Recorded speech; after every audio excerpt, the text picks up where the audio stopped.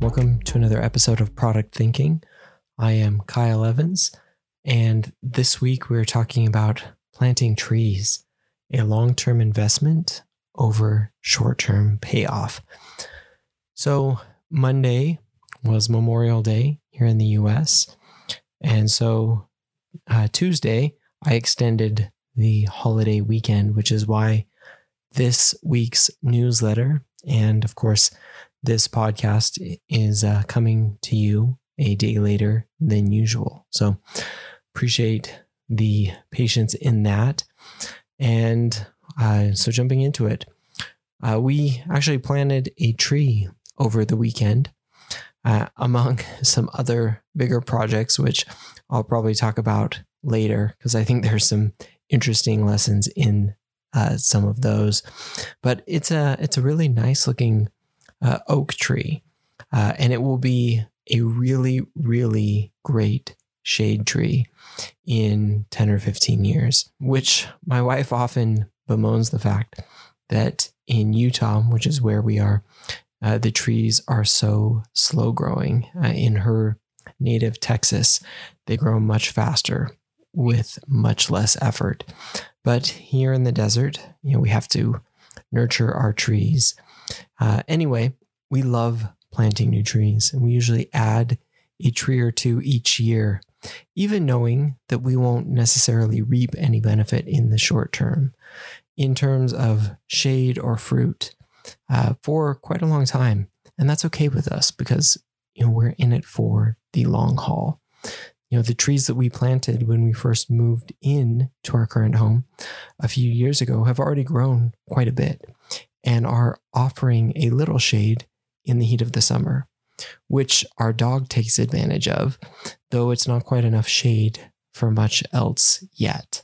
But the plan is that one day it will be. So it can get really easy, and it can be really easy to get allured into short-termism. I could easily see someone asking the short-sighted question, why spend a few $100s on trees right now when they won't offer any shade for years? Why indeed? If you want shade right now, a young tree won't offer very much. And if you have the same attitude quarter after quarter, wondering where to put your dollars, a new tree will probably not win that battle.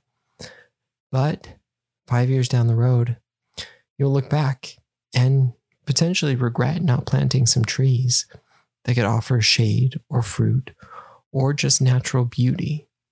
But then at that point, you can only choose to plant a new tree or continue to put it off, or potentially fork out a lot of money for a much more mature tree. So I see the same attitude all the time in our businesses and our organizations.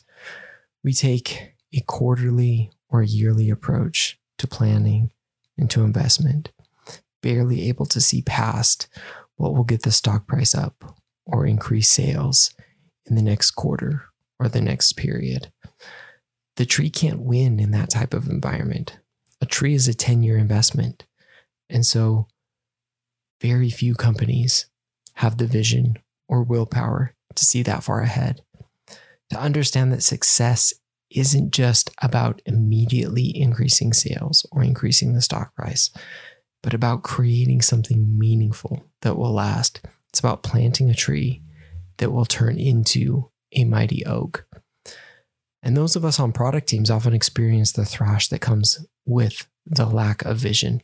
Rather than planting trees and nurturing them over the long term, too many organizations shift from one project to the next and to the next each quarter, often at the whim of the highest paid person, chasing the alluring dollar or the big deal or the big client, never thinking about the shade tree that needs to be planted for the future and that needs to be nurtured along the way.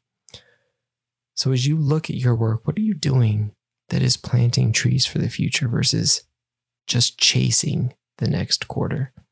And how can you shift more to the long term? So that is the thoughts for this week and this week's newsletter and this week's episode. Some additional interesting reads and listens as well that you can find in this week's newsletter. The bull case for Ethereum, an article that I have linked in this week's newsletter, so check that out. A quote from that: Ethereum is so much more than a cryptocurrency. It's a world computer and the value layer of the internet. It lets people build apps and products with money baked into the code. If you believe that Web3 is going to continue to grow, then you likely believe that over time Ethereum will become the settlement layer of a new internet. Fascinating article that really lays out the bull case for Ethereum and why it's so important and so interesting.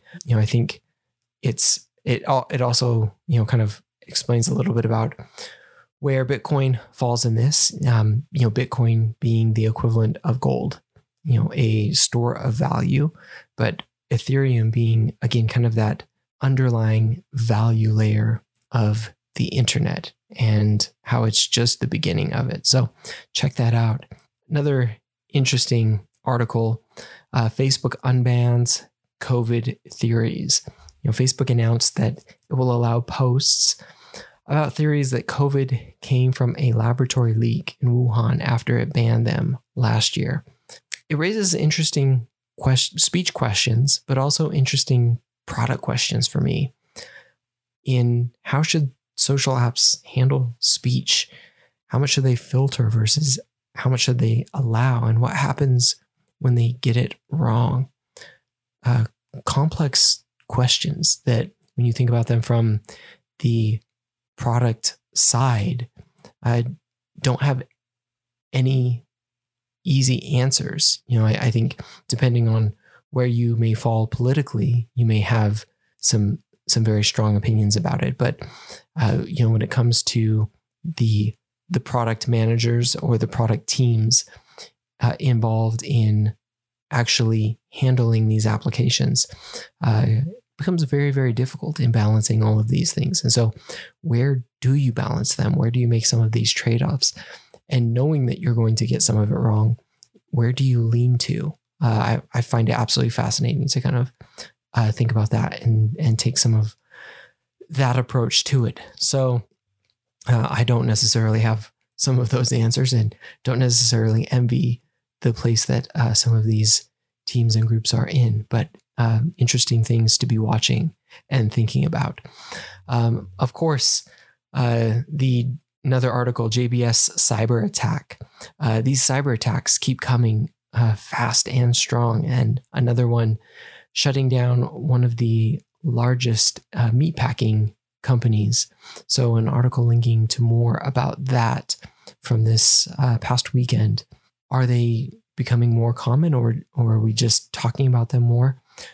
Don't know the answer to that, but it's definitely becoming more and more of an industry, and probably something that we're going to see more and more of going forward. At least that's the sense that we're getting. So I also link in this week's newsletter a podcast, How Ransomware Works. Speaking of cyber attacks, it was a great explainer on how the whole industry operates and why we're potentially seeing more now.